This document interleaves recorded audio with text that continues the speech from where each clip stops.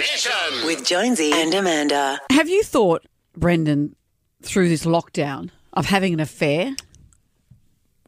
People are listening to this. Your wife's listening to this, so answer No, quick. I'd be safe in that department.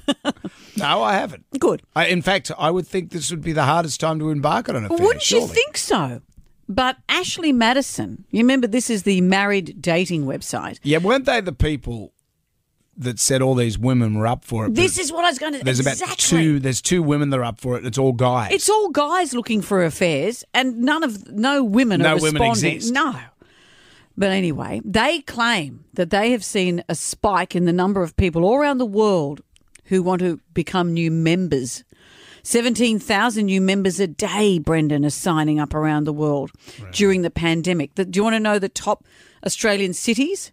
Actually, I'll tell you the top New South Wales ones for people trying to have affairs during the pandemic. Albury, Coffs Harbour, Newcastle. Cheaters, as they say here, also appear to be using their work time to look for online affairs. Well, duh, you can't go home. What are you doing? Like, oh, nothing, I'm just on my phone. Yeah.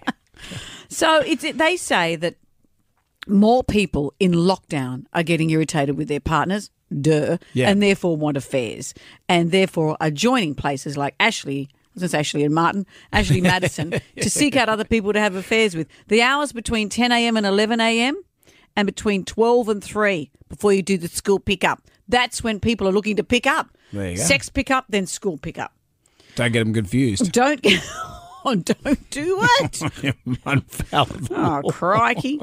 They have found that social distancing restrictions have meant that 58% of their clients are complaining their partner's not initiating saucy business enough. Come on. Yeah. Get your... I had that before the pandemic, I know. man. What pandemic? More than 40% said they're less attracted to their spouse when they're all home together. Most members said they'd be happier isolating with their affair partner than their spouse. Well, duh. Yeah, of course you would.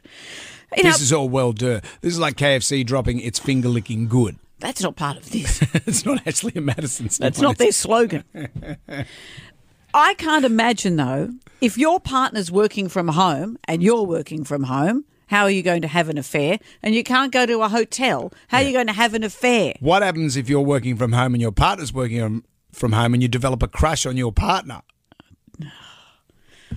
I mean, what happens if you say, I'm just going to the kitchen to get a cup of tea, and you quickly go in there and have an affair with Betsy, who you've met online from Ashley Madison? Who has an affair with Betsy? What's wrong with Betsy? But I've never heard the name Betsy being thrown around as a sexual thing. Oh, well.